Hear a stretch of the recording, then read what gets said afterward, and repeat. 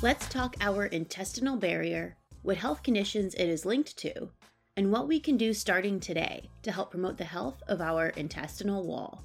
Only here on the People Scientist Podcast.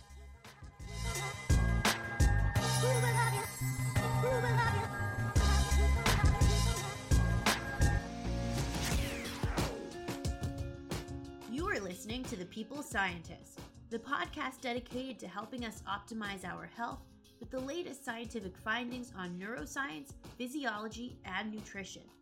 I, your host, Dr. Stephanie Caligiuri, a nutritionist, physiologist, and neuroscientist, will be here with you every single week, bringing us information to ignite our thinking, to help us be one step closer to the healthiest we can be.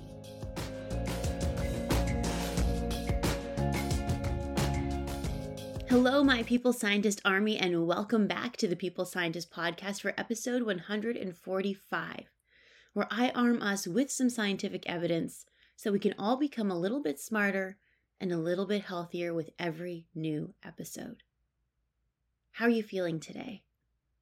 I personally am feeling very grateful because you are allowing me to be a part of your day so that I can share some science with you. So thank you for that. And I hope that I can share some interesting and new scientific findings with you today. So, what are we going to talk about in today's episode? Well, last week I got to be a part of a panel discussing some new research and new therapeutics for individuals battling with substance use disorder. And I was having a conversation with two experts in the field, Kelly Dunn from Johns Hopkins and Chris Evans from UCLA. We were talking about gut health in patients battling with substance use disorder or drug addiction. In the last 5 years, we have really begun to appreciate the relationship between gut health and mental well-being. As such, this got me thinking about the integrity of our intestinal barrier, our intestinal health. This has been commonly referred to as the leaky gut when there is a malfunction in the barrier of the intestinal wall. In research settings, we call this intestinal barrier dysfunction. So let's talk a bit about that today, and perhaps what we can do to help promote our intestinal health and our mental health. And I bet there will be a few surprising findings in this episode for you. But before we get into the core takeaways, as we always do, let's start off with a foregone fact, where I share scientific finding from long ago.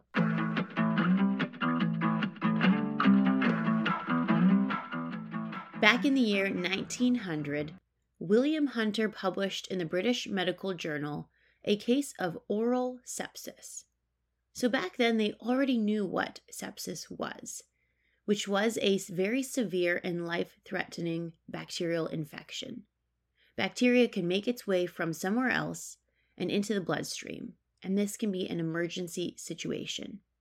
Often patients may have broken teeth, toothaches that could become severely infected, and in some very rare cases, that infection became so severe that it spread into the bloodstream, and the individual sadly developed sepsis. William Hunter here describes his fascination with the idea that patients presented to him with an infection in their mouth, which very quickly thereafter spread somewhere else, like in their bloodstream, and they seemed to pass away. He deemed this as oral sepsis, and noted the importance of antiseptic treatment of the mouth on a regular basis in order to prevent oral sepsis. This is when the idea of antiseptic mouthwashes came to be. Now today we have access to many antiseptic mouthwashes, and oral sepsis is much less common than it was in the year 1900. Now let's get into the core takeaways of today's topic on intestinal barrier dysfunction and our health.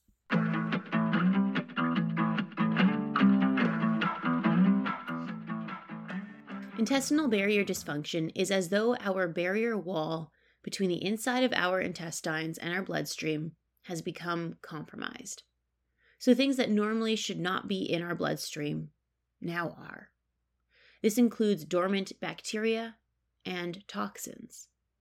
As such, our immune system becomes activated, and this can lead to elevated inflammation and has been proposed to be a contributing factor to inflammation in the brain, dementia, major depressive disorder, heart disease, and more. So how can we promote the health of our intestinal wall? How can we rebuild that defense? Well, in this episode, I'm going to talk about omega-3 fatty acids, probiotics, dietary fiber, reducing the intake of processed fast foods, trying our best to reduce foodborne illness, and reducing the intake of non-steroidal anti-inflammatory drugs like Advil, Tylenol, and aspirin. Now, let's get into those scientific details.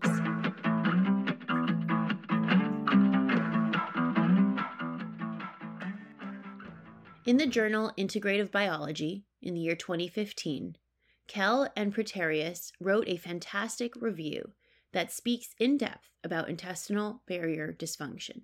So let's go through some of the basics they talk about in this review, and then I'm going to highlight some recent research. Let's think of our intestines like a brick wall, a barrier wall that perhaps is protecting a city from outside invaders. And when that wall is intact, it does a very good job of keeping invaders out. However, sometimes things like floods, fire, storms, battles, enemy fire, that could reduce the integrity of this wall. Bricks might start to fall out. Parts start to crumble. And slowly, 1, 2, 3 invaders make their way across the wall. But these invaders are sneaky, and they're few. So they don't sound the major alarm like a huge invasion would. They instead cause the defense to waste their time and focus on finding the invaders in order to capture them. This leaves the defenses distracted and less functional at defending their wall. This is an analogy for our intestines. Our intestines are like the brick defense wall.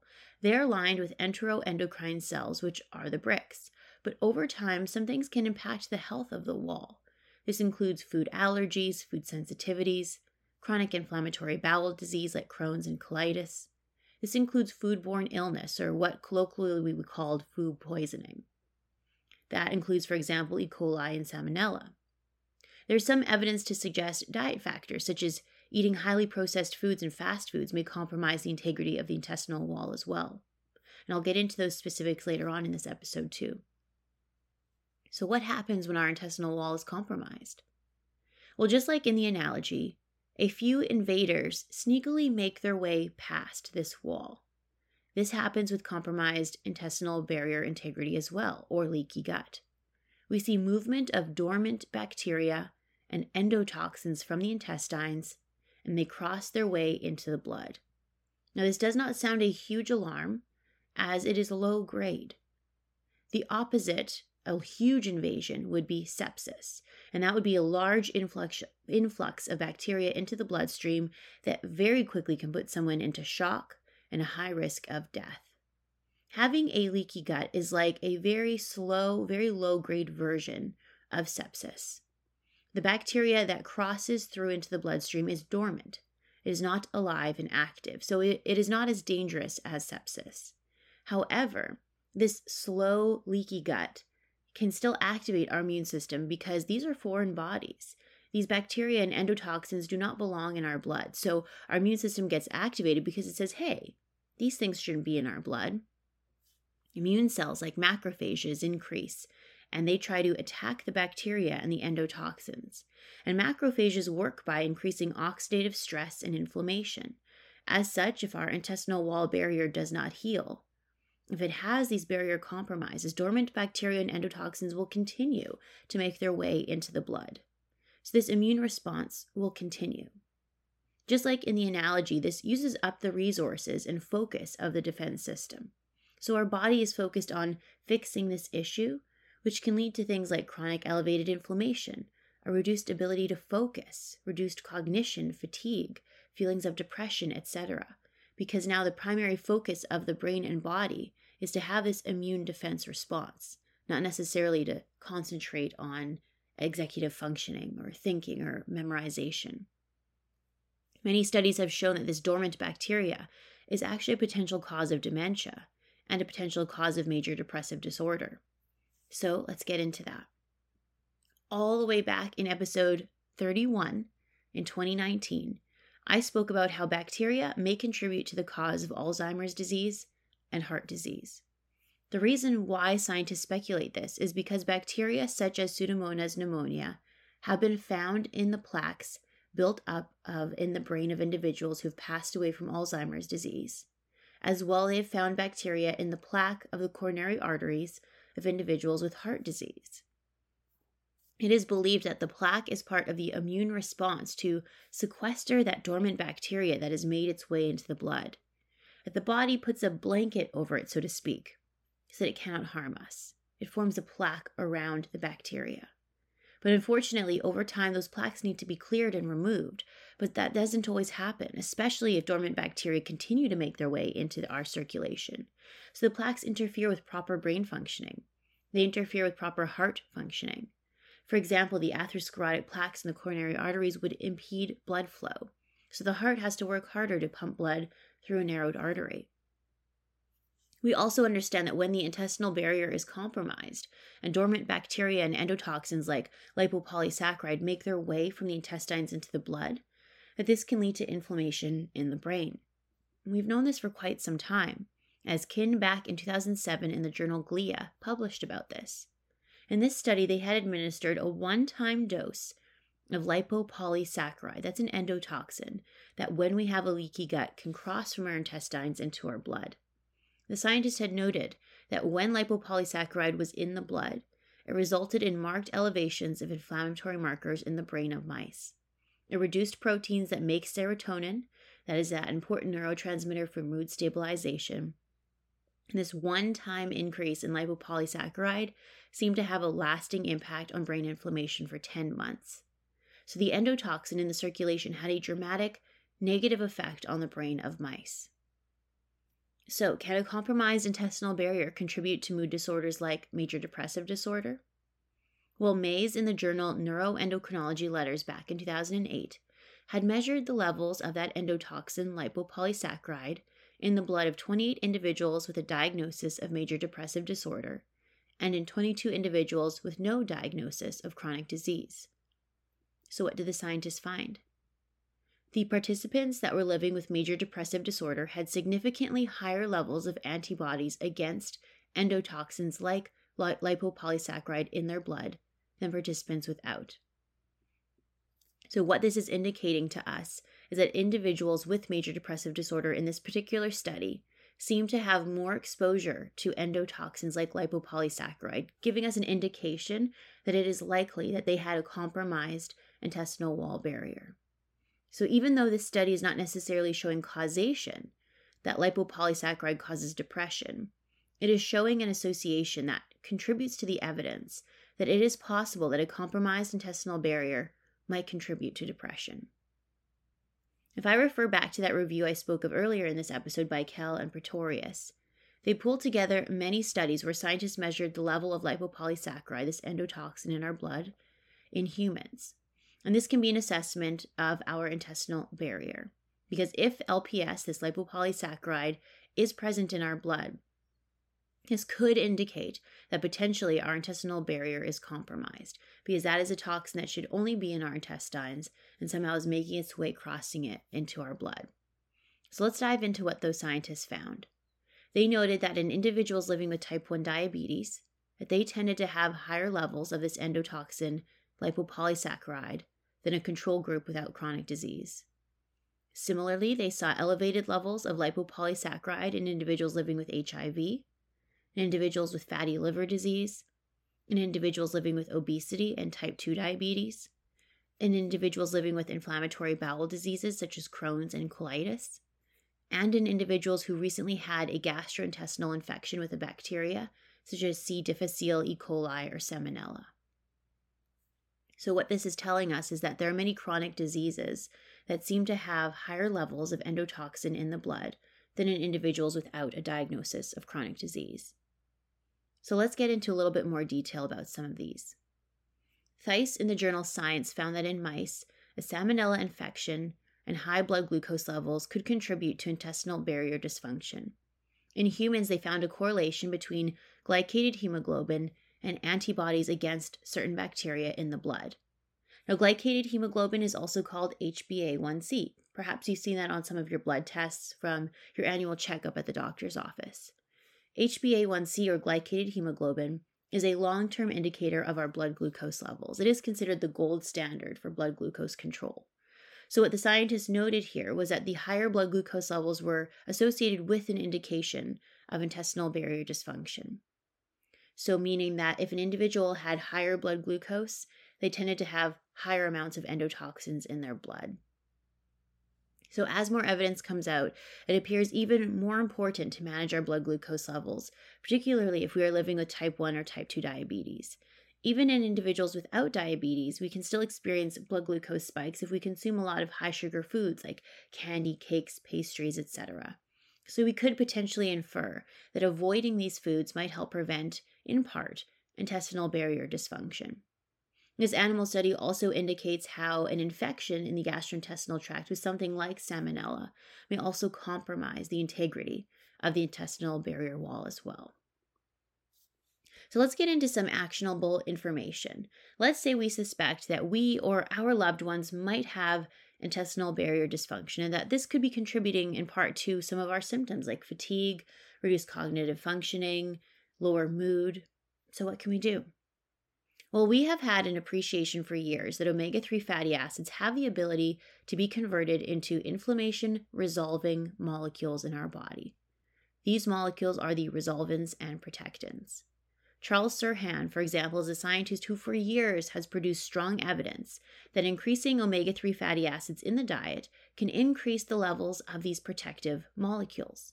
As such, scientists wanted to understand if omega-3 fatty acids could reduce inflammation, they could resolve inflammation that could be brought on by a compromised intestinal barrier. So remember how I said if our intestinal wall integrity is compromised, the dormant bacteria can migrate across our intestines into our blood, which is like a low-grade, mild form of sepsis. So in the journal Hepatology in 2021, Kulkarni decided to administer one of three things to a cohort of patients battling with sepsis in the hospital. They were given no fusion as a control, an emulsion of omega-3 fatty acids, or an emulsion of omega-6 fatty acids. Now, omega-6 fatty acids are like the counterpoint to the omega-3s. Omega-6 fatty acids tend to be converted into pro-inflammatory molecules, and they compete for access to enzymes with omega-3 fatty acids. So it served as a good opposing control here. So what did the scientists find? In the patients who received the omega-6 fatty acid emulsion, unfortunately, their inflammatory response worsened by 4%. The control group worsened even more, by 12%. The patients who received omega-3 fatty acids had a reduction in their blood endotoxin levels by 22%.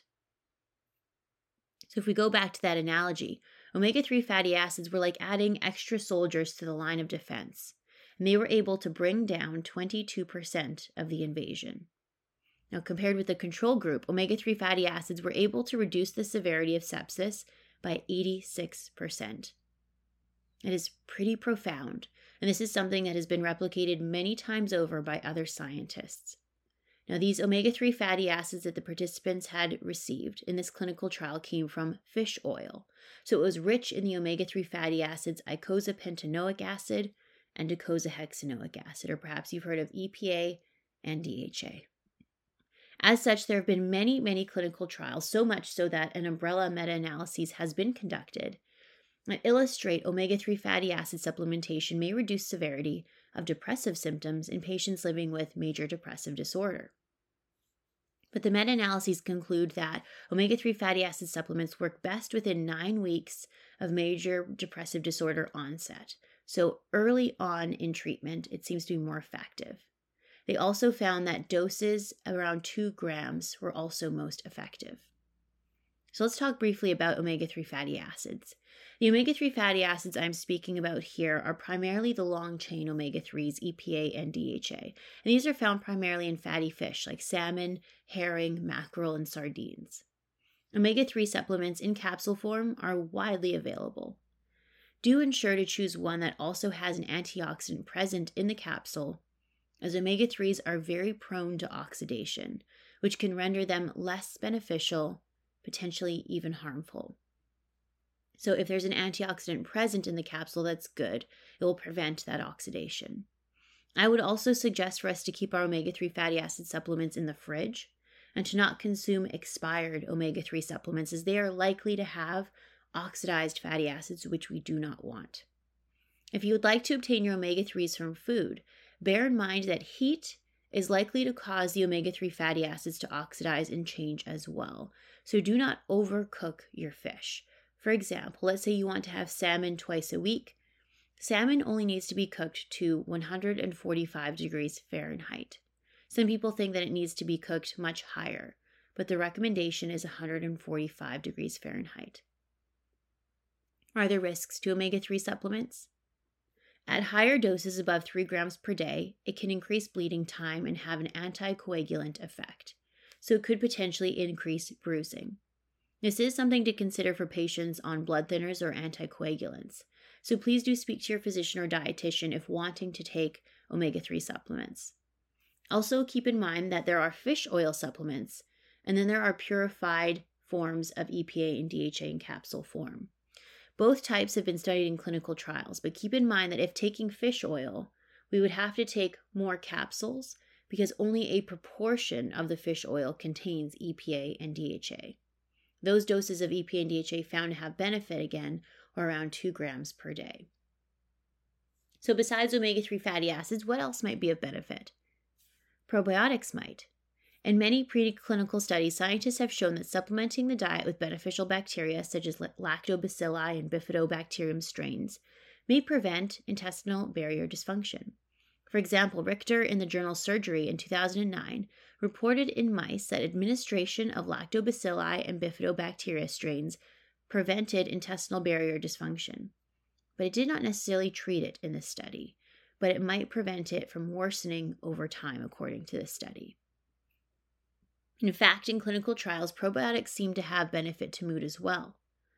Musadeh in the journal Critical Reviews in Food Science and Nutrition last year conducted an umbrella meta-analysis that included thousands of participants to have a concrete answer to the question, can probiotics improve mood in mood disorders like major depressive disorder? And overall, the conclusion was yes. Supplementation with strains of lactobacilli and bifidobacterium seemed to improve scores for symptoms of depression. But it seemed to be effective if individuals took the probiotics for at least 8 weeks. So it does take time to see benefit. Also, they noted that more is not necessarily better. They found that the best results were with doses below 100 million CFU. There can be side effects to taking too much of a probiotic, such as bacterial overgrowth. I have seen some, for example, it has 100 billion CFU per capsule, and that might be too much. For example, lactobacilli, often found in probiotics, are bacteria that produce lactic acid, hence its name lactobacilli, produces lactic acid. Sometimes taking too much of a lactobacilli probiotic can lead to excess production of lactic acid and lowering of the pH and symptoms of burning and irritation in the anal and vaginal area. So please do keep in mind that more probiotics is not necessarily better. And I hope that I try to give my best to give you a whole picture when talking about these supplements. Because treatments can be promising, but it's also important to bear in mind that more is not necessarily better and that there are some side effects. Now, if we think of defense tactics, a good strategy would be to rebuild that wall to prevent further invaders, right? So what might help us to heal our intestinal wall?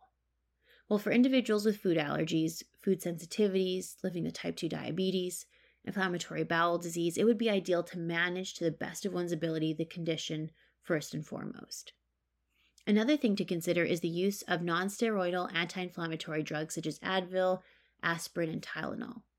Back in 2009, Barneson in the Journal of Gastroenterology pulled together many studies to indicate that the intake of non-steroidal anti-inflammatory drugs like Advil and Tylenol could compromise the integrity of the intestinal barrier within 24 hours of taking them.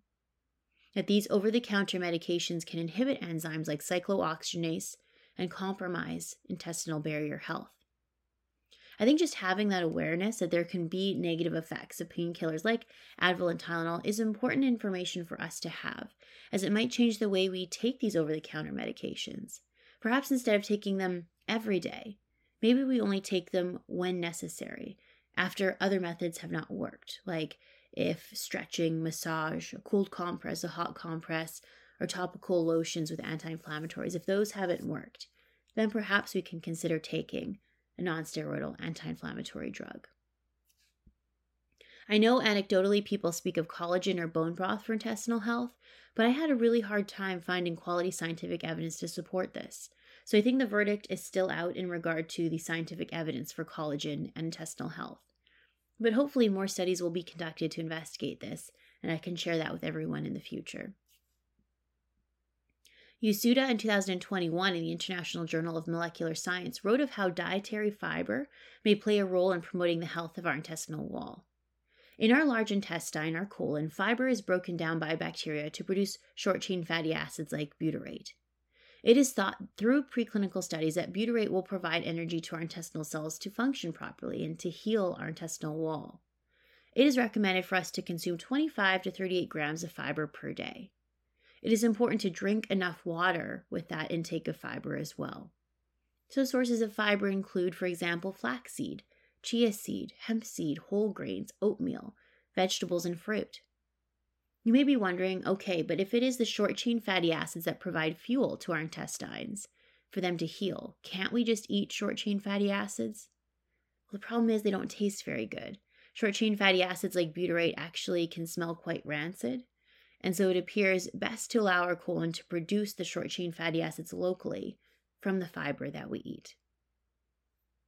Interestingly, in this same study, they suggest that a high-fat diet could potentially worsen the integrity of the intestinal barrier because it might increase the production of endotoxins like lipopolysaccharide.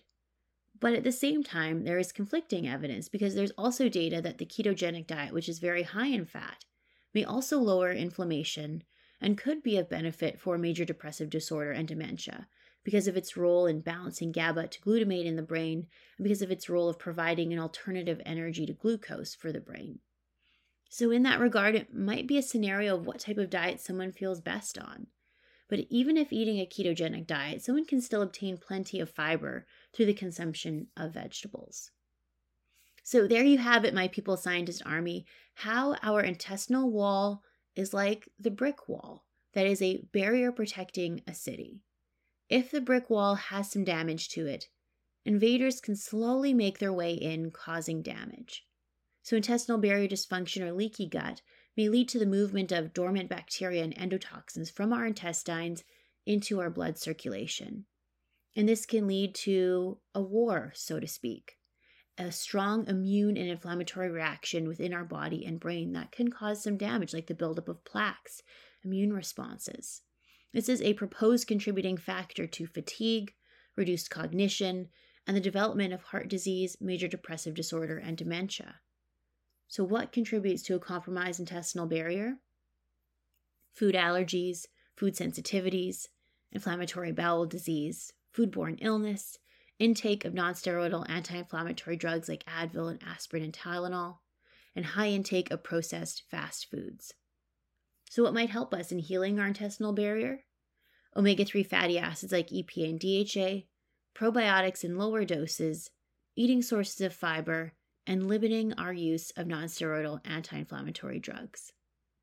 I hope that this episode was useful and insightful for all of us. My goal is to empower us with information that is relatable and actionable. If there is new research coming out on this topic, you can be sure that I will update all of us. If you enjoyed the episode, then please consider telling a friend, leaving a comment or review, or buying me a coffee to say thank you for the show. The links on how to do that are in the description box to this episode. I hope you all have a wonderful 2 weeks, and I look forward to meeting you all back here in 2 weeks' time. Bye for now. I am a scientist simply sharing scientific evidence. Some of the clinical interventions I discuss are not appropriate for everyone. Before making any changes to your diet or lifestyle, please do consult the advice of your physician or dietitian. My opinions expressed here do not necessarily reflect those of Mount Sinai Hospital and its affiliates.